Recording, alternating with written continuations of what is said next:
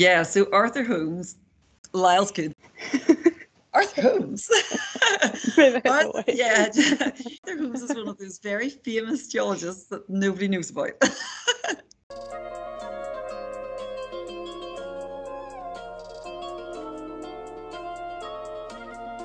So nobody's going to get that because it's a geology joke. It's a bad geology joke. Fantastic. Those jobs, I 100% tell you, they are not glamorous. Wear your old clothes. Do not turn up in your nice skirt and then crawl under a dirty unit looking for something on the floor. No, you need to work for us. There are sheep to lamb and there are bales to bring in.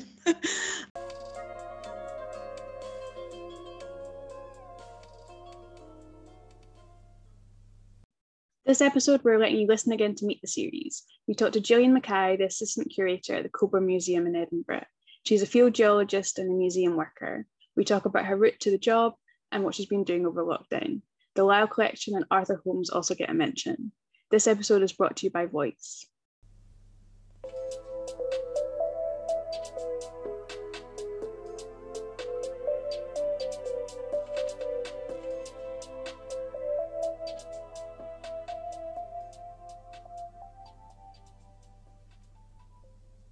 October of last year, which feels like ages ago now, Laura and the outreach team at the CRC put together a team of volunteers who go by the name of Voice, Volunteers in Collections Engagement. And we've been brainstorming over the past few months about ways for people to get involved with all things CRC, especially during COVID restrictions. So our monthly newsletter released its 5th issue at the end of May, and we have social media and a blog, and I've already mentioned the podcast. So if you'd like to sign up for the newsletter, then I believe that Martha can put a little link in the chat now. Our aim with Meet the Series is to bring people together who are interested in the same things and perhaps working on the same types of projects, maybe studying towards working in this industry or want to know more about this month's guest. So once a month, we will be meeting here in the virtual world to introduce you to someone involved in collections, archives and the heritage sector. Today, we have another fantastic guest, Gillian Mackay, who is the assistant curator at the Cockburn Museum. And we hope that as the Meet the Series progresses, we're going to introduce you to a variety of people. So perhaps not always a member of staff at the university, maybe a volunteer or a university society or someone from outside industry. The discussion is going to end, as it always does, with a quick fire round of questions. And this is to remind us all that work chat doesn't always have to be serious. We are here to get to know the person as well as the job role. I am aware that we're likely still working from home, many of us, perhaps in a makeshift office or whatever it is. So I'm also aware that this is probably your lunch break. It's a busy and informal session. Thank you for joining us. Get comfy and get tea or coffee or whatever. So we have some prepared questions, followed by the quickfire. Gillian has been warned of the topics, but otherwise it is coming fresh to all of us involved. So just sit back, listen, and we encourage you to be vocal in the chat box throughout. Laura and Martha are there if anyone has any questions. So without further ado, hello, Gillian. Thank you so much for doing this. How are you doing today? I'm very well, yeah. I'm on site today. I was just chatting with these guys earlier because, we have this whole mix of in work, on site, at home, but I'm spending quite a lot of time on site at the minute and for the foreseeable future. So yeah, I'll do a wee spin round. I'm actually in a teaching room at the minute, nice. Out at King's Buildings. This is Grant Institute 304B. I have booked the room because we are going through some fossils at the minute. And it's just like with all the packing material and everything. And I've got one of the PhD students nipping in and giving me a hand every now and again. So we've got loads and loads of space. She's not in the room at the minute. And I'm sitting well in the corner so we can be unmasked. So I think we're good to go. Fantastic. Yeah, it is lovely to hear and see people back in the building and back to their norm. Before we get into the bigger questions, where did you grow up, Gillian? So I am a Northern Irish person. I grew up just outside Derry or Londonderry, and I originally grew up on a farm. So I was very into the outdoorsy sort of working lifestyle, which is probably why I was like, oh, geologists, I spend loads of time outdoors. That sounds good. But obviously now I'm in a museum. My outdoors is curtailed to actually hunting around in drawers. Although I will say I still think of myself as a field geologist, so someone who does field work. Although my field work is mostly the dark corners of storerooms these days. So, nice. Yeah. Well, everyone has had to bring the outdoors in this past year. It's true, How long yes. have you been Edinburgh based? So I've been in Edinburgh since 2005, end of 2005. I actually moved to Scotland before that. I did my undergraduate at the University of St Andrews, and then I moved home briefly, and then I got my PhD at the University of Edinburgh, and I came here, joined the cohort late, the end of October, and I've pretty much been here ever since. And scarily also have been almost in the Grant Institute all of that time. I did go and take an admin job for a little while when I was in the School of Engineering, but I'm a sort of a long-standing King's Buildings person now, quite scarily. So yeah. Nice. I was going to ask what the first job you ever had was. So very early jobs of my life were mostly manual labouring, because I did like farm work. Yeah, I did farm work for my parents, obviously. My parents were like the sort of people, they didn't really encourage us to get jobs when we were teenagers, because they were like, no, you need to work for us. There are sheep to lamb and there are bales to bring in. So we didn't get any pocket money or anything. It was like, you have to do some work to earn some money. So I did like lots of stuff like that. I used to work at stables. I used to work in vets. I did a lot of work with animals. And then when I went to uni, I used to do public engagement stuff, which I would get sort of pocket money type pay for from the uni. And then when I became a PhD student, I started doing like demonstrating and teaching. There's a student that I know at the minute in the call, so he'll understand what I'm talking about. Oh, that's nice. That's nice to hear. So yeah. Off the back of everything, you're a combination of someone who works in museums and is also a geologist, and it's perhaps not the first job role that you would immediately think of when it comes to the museum sector. So I was wondering, how do the two combine? So yeah, the job here at the university, actually, it's kind of a mishmash, because the university had traditionally had full-time curators, and then as those people retired, they made the role more practical. So there would have been different people looking after different parts of the collection. So there was someone who was looking after like the historical collections and the mineral collections, the fancy collections, and then there was a different person looking after the teaching collection. And as the staff sort of trained around, they merged those two roles together. So they wanted someone specifically who was a geologist or had some geological training, because one of the parts of my job, although that has reduced a bit now, was that I would have to get stuff out for teaching. So whenever people were asking for very specific types of specimen, or they would be describing like, do we have, and then insert rock description here, they wanted someone who was able to be like, yes, I found that. It is like an important part of the job, where some people, when they're developing their teaching, they're trying to look for specimens. So you have to be able to use the language of the subject competently. It's one of those things that does take a little bit of training. But the other parts of the job, it is sort of more administrative as well, in that you need to be able to try and keep everything organized, do a bit of background reading on the history and stuff. But for the job that I do, they primarily wanted somebody with the subject background. And it is quite an unusual job, because I think if you're doing museums, it's that toss-up between, you can have someone who's more trained in the history and museum side of it, maybe from more of an art subject background, or you can get like the person who's the scientist, but they're going to have to probably brush up on some of the history of science stuff. I mean, people often think that science and history of science are the same thing. It's not really the same thing, because if you were going to get your leg amputated, you'd want a surgeon, not someone who knows about the history of surgery.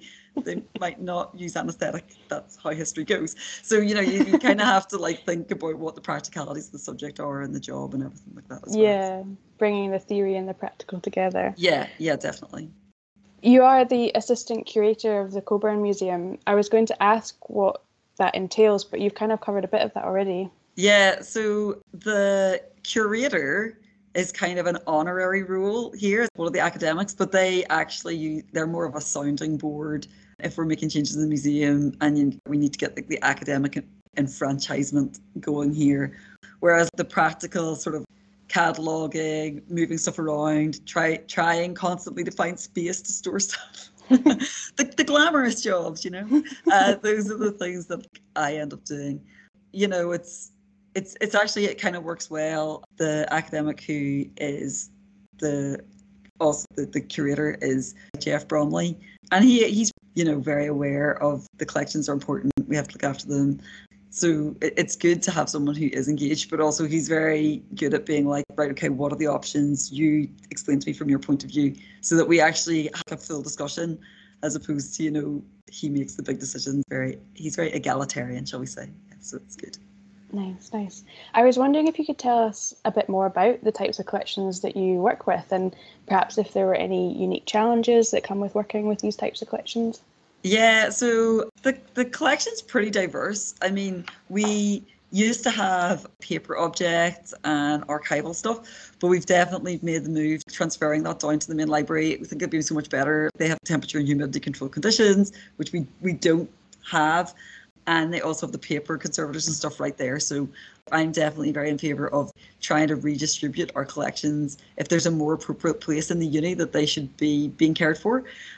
I mean, the majority of our collections are quite robust and rocky, as you can imagine. We have a lot of sort of like late Victorian, early 20th century mineral collections from different backgrounds as well. I don't want to be like boring white minerals growing on black rocks, but there's several large collections of zeolites, which are minerals which are white minerals growing on black igneous rocks, which are important historically, and they're a useful collection. And they have like detail on provenance and everything. And then we also have this guy James Curry. His father was a shipping magnate in Leith. He really liked a blingy sort of specimen, cabin de curiosity style. Look at my big minerals, which don't have great provenance, but are really beautiful and eye-catching. So as far as the collection goes, we have a real mixture of beautiful and engaging, but not necessarily scientifically high value, because they're not necessarily well provenanced, and the slightly more not eye-catching, but scientifically well provenanced. We can use them for various experiments. So one thing that we do quite differently to other collections of the university is that the collections do get used. So we do occasionally break a little bit off the not showy side of the specimens if we need a standard or something. And although that can be quite controversial, I mean, most of the named collections don't get subjected to that. It's more the more research-based collections. It's what the university had these collections for originally. So we sort of try and keep that it's a resource thing in the forefront of people's minds, so that we can prove that the collections are adding something to the school. We have lots of fossils. We have comparative anatomy type teaching, and we don't actively collect. I'm not sort of like going and looking for things that we would want to acquire, because we also have to look after boxes of old PhD collections, rocks that academics are bringing back. If people are going to Antarctica and they're getting stuff back from there, that comes under like various bits of Antarctic Treaty. So we have a lot of stuff in storage that we're kind of obliged to keep, but it's not ever going to be something that's being shown to the public. It's the sort of thing that somebody might, do you have a bit of this? Can I grind it up to a powder and do an analysis on it? At which point we'll go and see if we can find it, because, we have also the problem where, is there good documentation for this? So, we're constantly trying. There's always a scramble, I think, in museums where you have 100 years in one building, things are shoved in corners, you unearth things. So, yeah, totally. Oh, how interesting. That sounds so exciting. We've talked a little bit about this before in Meet the Series. I think Emily, with the conservation side of things, was really amongst those debates, and then Sarah in St Cecilia's Hall was really about, do we play the instruments, do we not play the instruments? So it's nice to hear that you've got a bit of both going on. Yeah, I mean, they're quite sort of distinct collections in some regards, but there is always that little grey area. If you have one specimen and someone's like, I really need a standard, you're like, oh, do we sacrifice a bit of this? We had a thin section, so part of the teaching collection, we have multiple, so it'll be like 100 rocks. It's all the same thing. So they all get put out. The students touch them. We bring them all back in again. We have to disinfect them now with COVID. There's a lot of alcohol spray. Yeah. But we also like thin sections, you know, where like a slice of rock that's polished to finer than a human hair. The light transmits through it. But, you know, for the teaching collection, you know, they're going to get dropped. They're going to have focusing the microscope when they hit it off the objective, it'll get broken. So, you know, we do have consumable elements of the collection. And I think that's one of those things that other museums, maybe in the uni, they're not in that situation to the same extent as we are. But also, yeah, like we got a thin section cut of one of our meteorites a little while ago, a couple of years ago, and it was, right, how do we do this without sacrificing a lot of sample? You know, you have to have all these sort of conversations. So yeah, it's sort of interesting as well, because it comes into like the technology that we have in the university, how we can actively, you know, extend the lifespan of certain samples if we're actually sort of doing something that's potentially destructive. So yeah, it's interesting. Mm.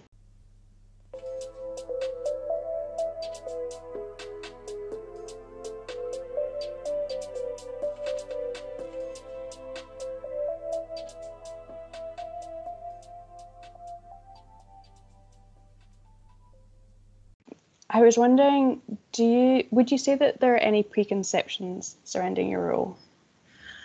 Yeah, it's hard to say. I mean, I think the role's it's really big, you know. I think there is sometimes a preconception that I either do or do not know where every single item in the school is. So like it's kind of difficult, because sometimes if someone's looking for a very specific thing, you know, someone will be like, ask Gillian, she'll know where it is. And then I have to be like, oh, I don't think I know where that is. Especially some of the older academics. We have some emeritus professors who are very lovable, charming characters. But sometimes they'll be like, I need to find the specimen. And I'm like, okay, right, when did you last see it? And one time, I swear, the answer was they had last seen it in 1976. Okay, that is 7 years before my birth. Did it have any? Do you have a picture? Do you have a photo? No, I don't have a photo. Can you draw it? Because sometimes describing a rock is describing a rock. It doesn't have good recognizable features. Finding it can be quite difficult. So yeah, unfortunately, clairvoyancy and like insight into deep time are not powers within my skill set. You know, I think it's like the usual manage expectations, and people's expectations is always the hardest thing, because, you know, it's a big collection. You know, it is. They say around 130,000 specimens. That includes a lot of the teaching samples. You know, it's like I am one person, so.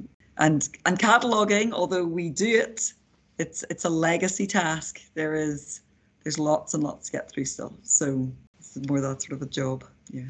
Well, maybe as the cataloguing goes on, you might find the one from 1976. Who knows? I might, and it's one of those things that sometimes I honestly it is kind of insane, because I sit and go like, oh no, I'm not a mind reader. I can't do this. But I have opened drawers sometimes, and you'll have a fossil that's been broken in two. And this is the other half of it. Like, I know where the other half of this is, and you sort of like run down to a drawer, and you'll be like, ta-da!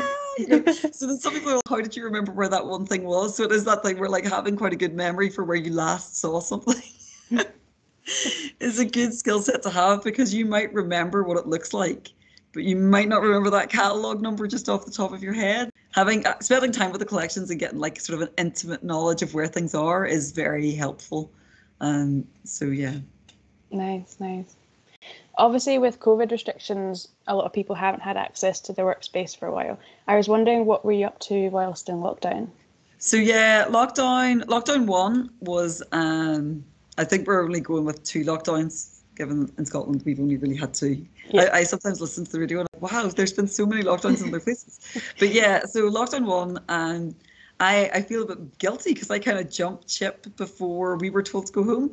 Me and my colleague were like, right, let's take some stuff home and let's practice working at home for 2 days and see how it goes. And then we'll come back and we'll pick up more stuff if we need to. And in those 2 days, they closed the uni.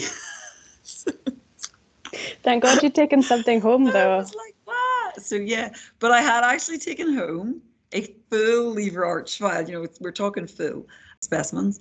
And I did the data entry for 5,000 minerals. Tick. That was a job I never thought I was going to get done, because when you're on site, students, academics, classes, public engagement, you're like doing all these things. Sitting down with a ledger and being like, I'm going to do this data entry.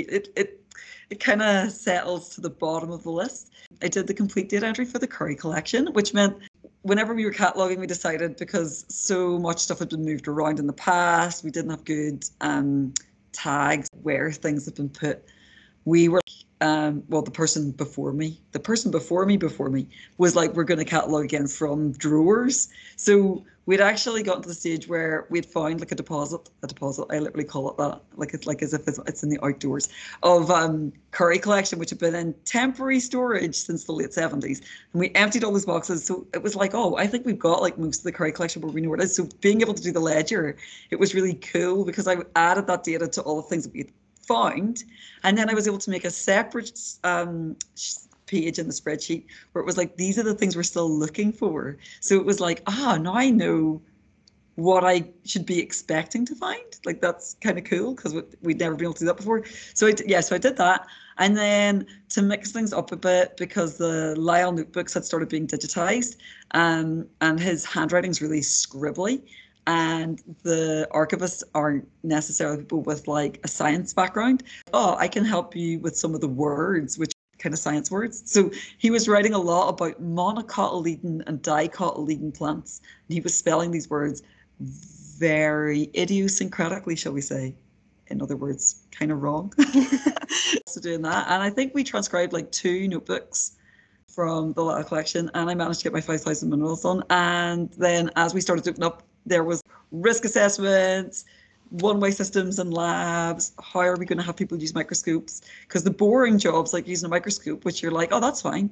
You're something like, oh, you put your face up to that, rub your eyes all over the eyepieces, and then breathe all over the specimens that you're looking at. Yeah.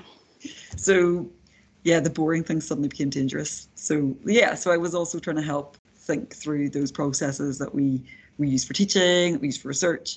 So yeah, so lockdown was actually like kind of productive, like super productive for things that I had sort of thought, oh, that's like a back burner job that will never get done.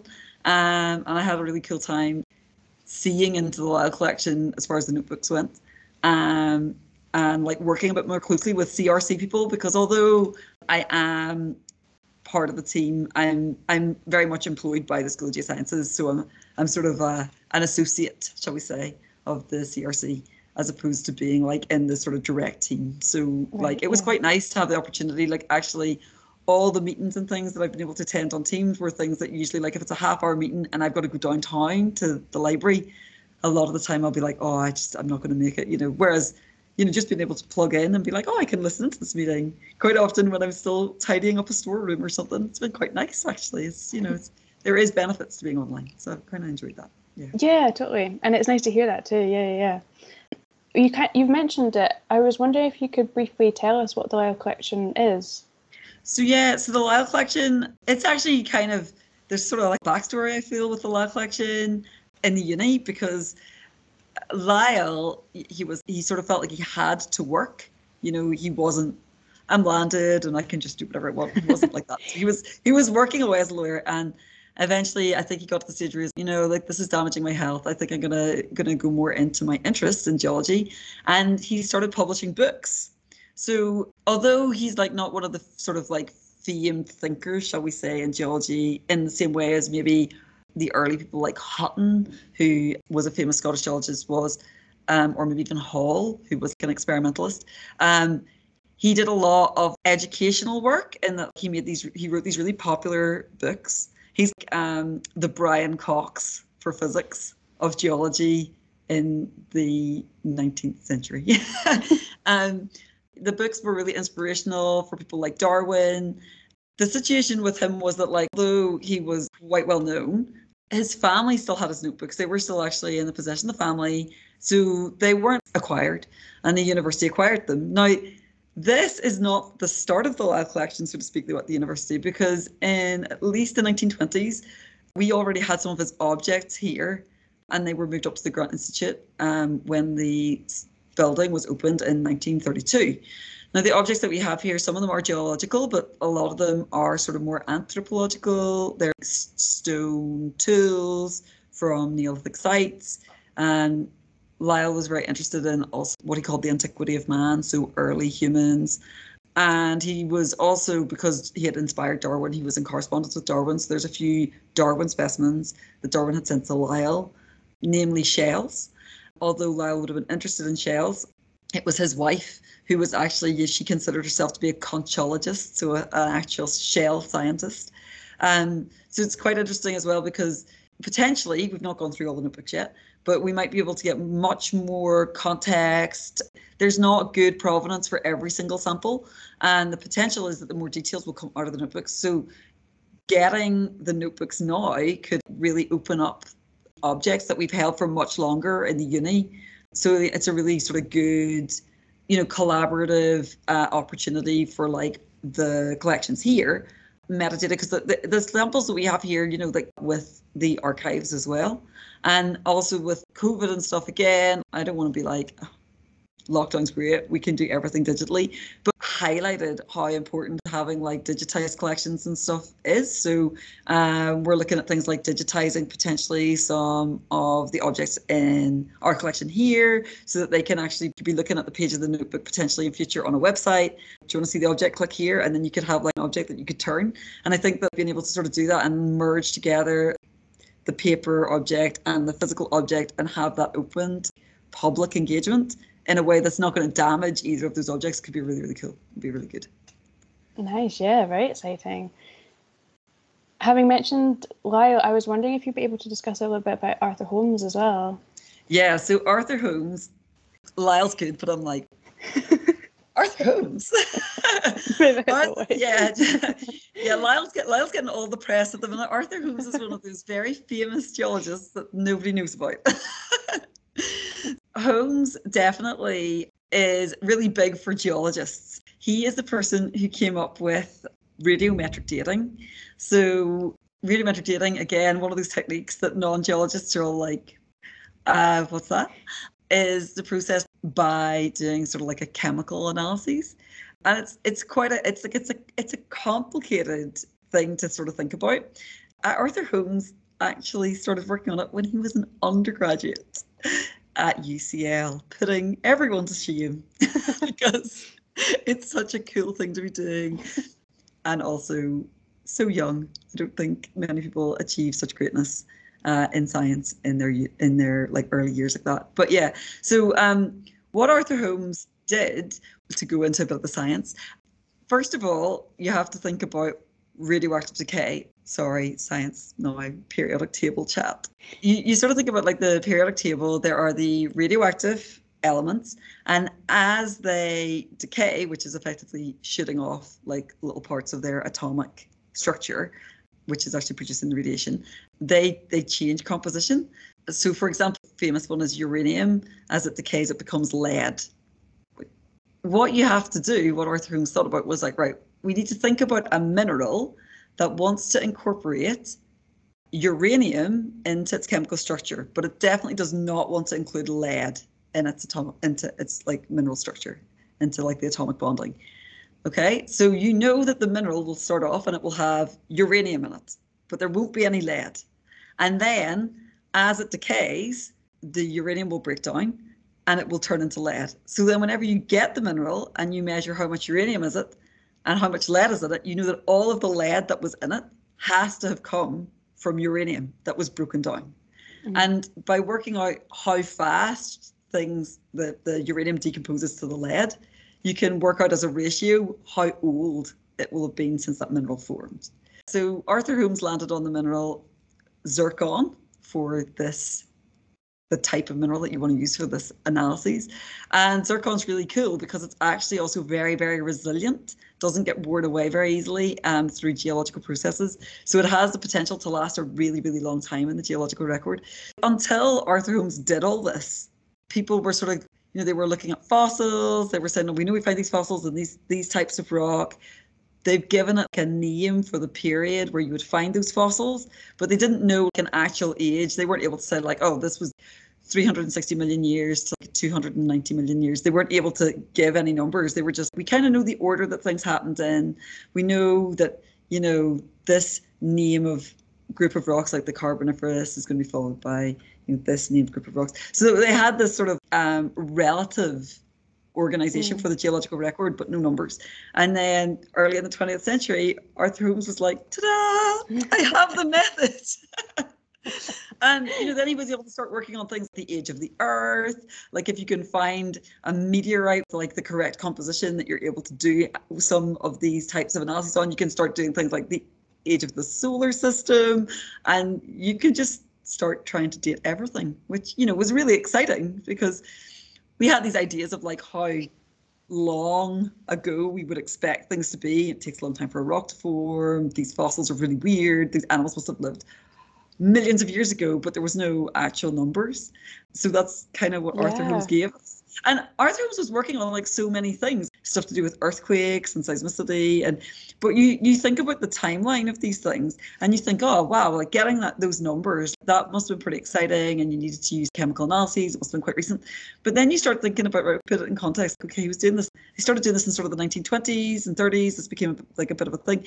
But then things like understanding plate tectonics, a lot of plate tectonic stuff wasn't discovered until the 60s. And you're sort of like, oh, like that seems backwards. Like how could we get a number and not know about earthquakes in as much detail? So it's kind of interesting as well, because when you sort of think about them, you think about these big ideas and you sort of realize that how the route that you think science is taking and the progression of what comes first is often not what you think it is. It's kind of interesting.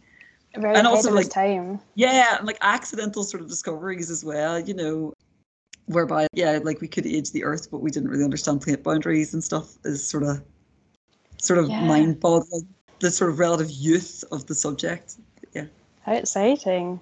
And also I would add a very accessible explanation of Arthur Holmes and what he achieved as well. Oh, thank you. Yeah. I mean, I have to say, if you want to see how decorated Arthur Holmes is, on the image search on the Luna pages in the Geology and Geologist, although there's a lot of Lyell Notebook there at the minute because they're sort of putting all the digitized pages up there as well, there are images of Arthur Holmes medals, and he has something like 11 medals, including the Betlinson, I always say that one incorrectly, so I apologize if that's not the right name of it, which is sort of like the Nobel Prize. Geologists don't have a Nobel Prize, but they have other awards. But yeah, so he's one of the most decorated British geologists, and he was the Regis Chair of Geology here at the Grant Institute, so he used to just sit in the office, just at the top of the stairs. It's kind of cool to think of like these people walking the corridors, and me pushing my trolley covered in rocks. Amazing, yeah. I'm aware that I want to have time for the audience questions, so I'm thinking, as much as this is so interesting, we could talk for ages, I think we'll move on to the quickfire round and then get in some audience questions. If you guys haven't already, then feel free to put your questions in the chat now and Martha will get to them. But are you ready for the quickfire set of questions, Jane? Yeah. All right. Well, number one, what was the last book you read? Oh, the last book I read, this is actually kind of embarrassing. I read Howl's Moving Castle. That is only because I had read the sort of more heavy-going Volcano Lover by Susan Sontag, which is a historical book about affairs and someone who really likes volcanoes. But I would have to say, I would recommend it. It's a long book, but Howl's Moving Castle is definitely a great kids' book to read. So if you want a lockdown read that's easy and enjoyable, that's definitely one. Nice one. Have you ever had late fees on a library book?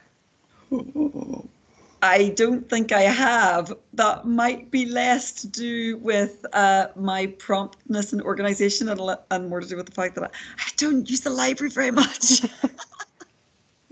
That's more than acceptable. Ouch, burns, yeah. So the Cockburn Museum aside, what is your favourite museum or gallery to visit? Ooh, that is really, really hard. There's certain objects in certain museums that I would go and visit again and again and again. In Northern Ireland, I really do like the Ulster Museum, and there are certain objects they have there, including like a little tiny salamander brooch, which came from the Spanish Armada. It feels like it has like a really close connection as a Northern Irish person to sort of big historical events that were happening. And it's also on one of our £10 notes. So I quite like going and visiting that. But the other thing that I really like is in Edinburgh, and it's actually the Botanic Gardens, so a collection of living plants. And I strongly, strongly recommend that you go into the glass houses and you go to the bit with all the tree ferns and the horsetails, because that I consider to be the closest thing to a trip to the Carboniferous when all the coal was deposited 360 million years ago. Sometimes you'll see me in the glass house being like, definitely in the Carboniferous now. This is great, guys. Lovely. Do you have a cafe or restaurant recommendation in Edinburgh? Ooh, that's really hard. I'm more of a person who likes to sort of get a quick sort of little bite to eat and go and eat outside. So I would strongly recommend the pastries from 12 Triangles. Nice. Okay, this one is maybe the most difficult. If you don't have an answer, don't worry. Do you have a terrible joke involving a rock? A terrible joke involving a rock? Yes, I kind of do. How fast does a fault move? I don't know. A mile a night. So nobody's going to get that because it's a geology joke. But basically, a myelinite is a rock which is fused rock powder from rocks being like crushed together. And like obviously the faults whenever the plates or whatever move across each other, and they create this ground up sort of stuff. And it also sounds like a distance. So it's a bad geology joke. Fantastic. Thank you so much. You have survived the quickfire round of questions. I'm going to hand over to Martha to see if we have any questions. What is it looking like, Martha?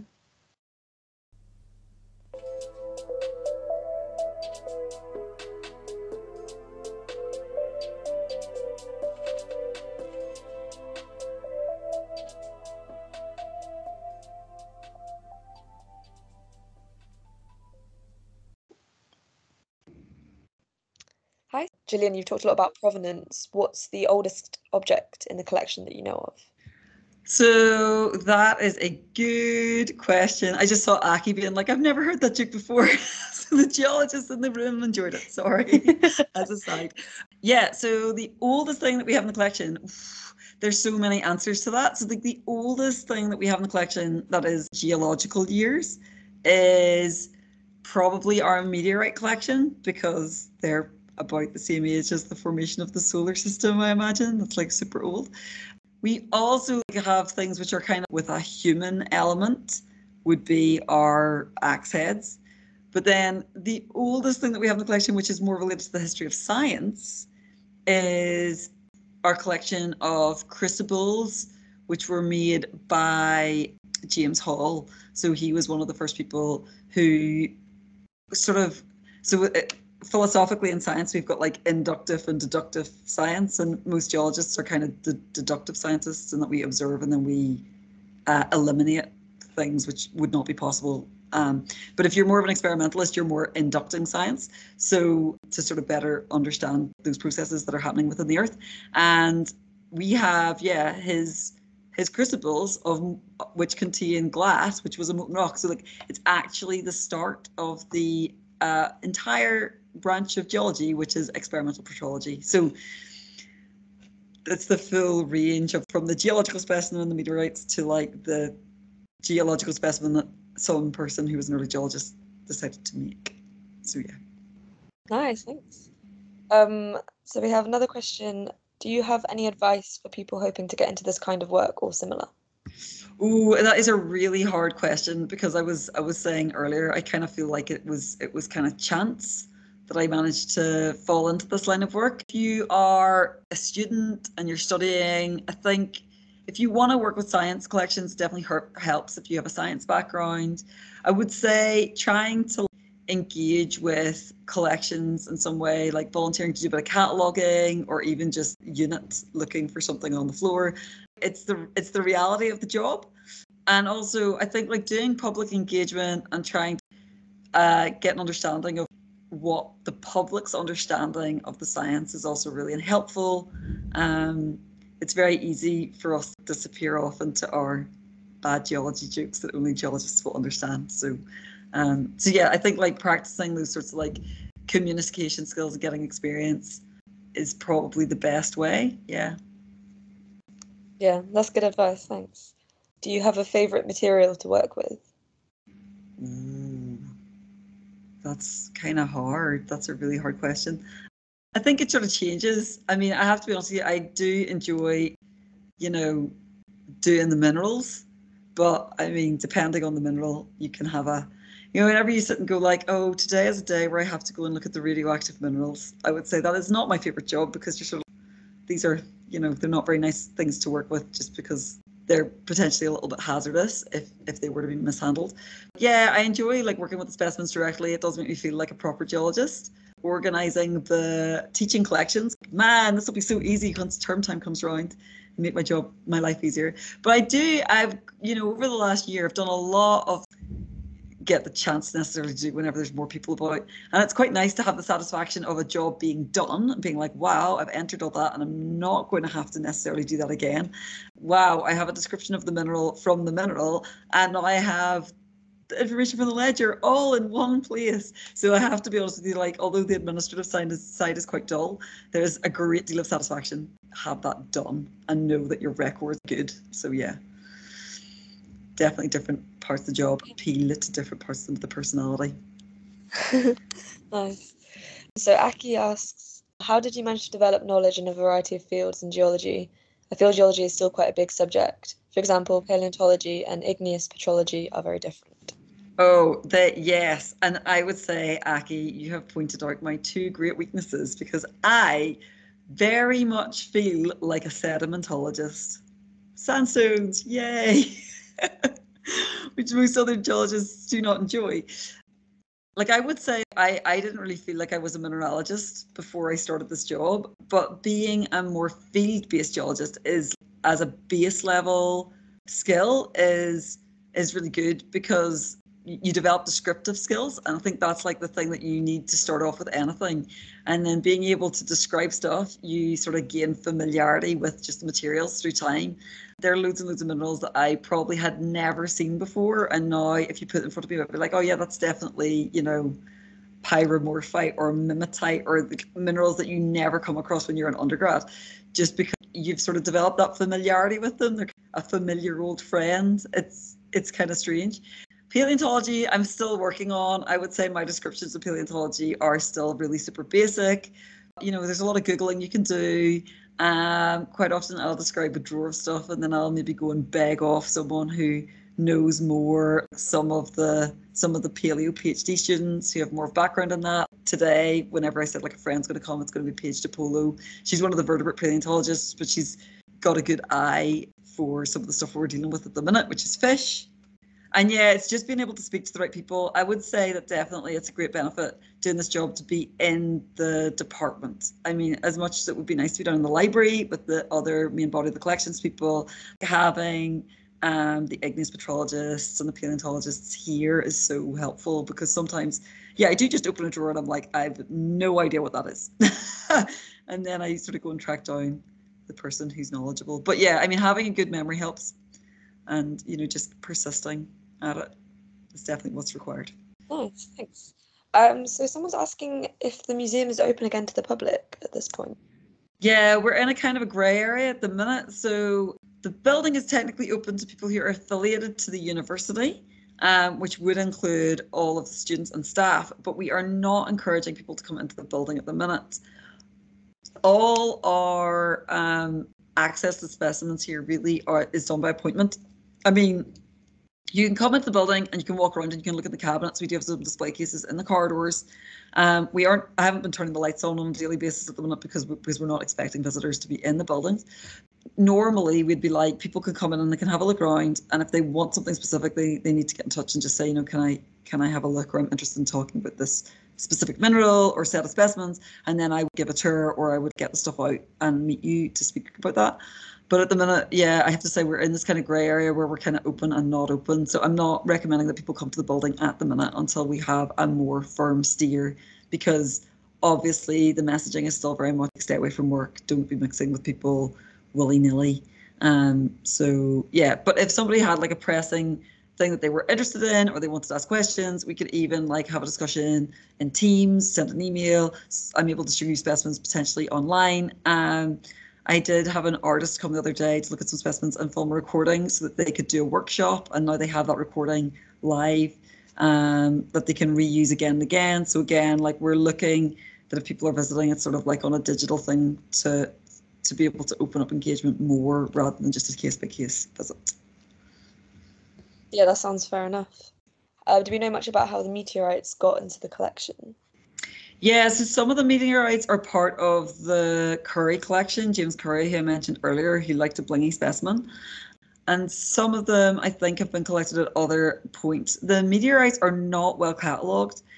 I have now obviously got the inventory from the Curry Ledger, and that was one of the jobs that I was like, I'll definitely get that done when I'm back in the building. Unfortunately, sanitizing labs became slightly more important, and I haven't gotten around to that yet. But yeah, that's like one of the like it's high on the things to do. Actually check which meteorites that I've done the transcription for are there, and then which ones are potentially additional meteorites that we maybe need to do a bit of work on. I think a lot of the meteorites that we have are probably have been, they'll have come from dealers because they have a very international provenance, shall we say.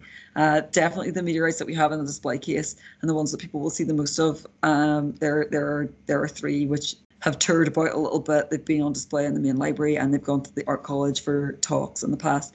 It's Gibeon, which comes from Namibia, Imilak, which is a Chilean meteorite, and Allende, which I think is Mexican.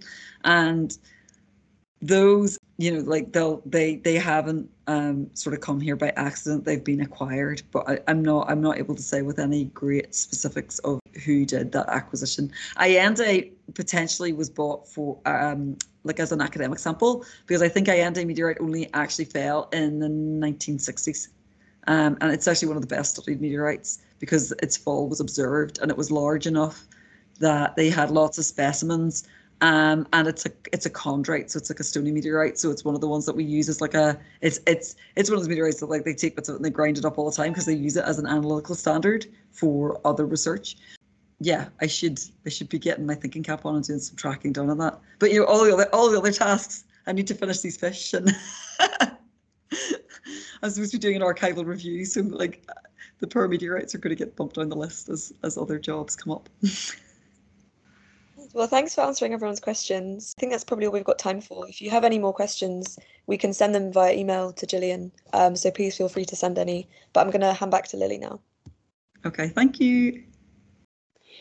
Magic. Yeah, thank you so much for all your questions today. Thank you for being here. It was so fun while many of us are still working remotely that we get to come together like this, and it's been a great hour. So everything's just been so interesting. We could have chatted for longer, but before we all go, on behalf of myself and Martha and Laura and everyone, thank you so much, Gillian. It's been fantastic to meet you officially in this context, to gain a little insight into the type of stuff you do. Yeah, it's been really good. Thanks, guys, for coming. I hope that you join as an audience member for future ones. Most importantly, thank you for all your care and enthusiasm for the questions and the conversation.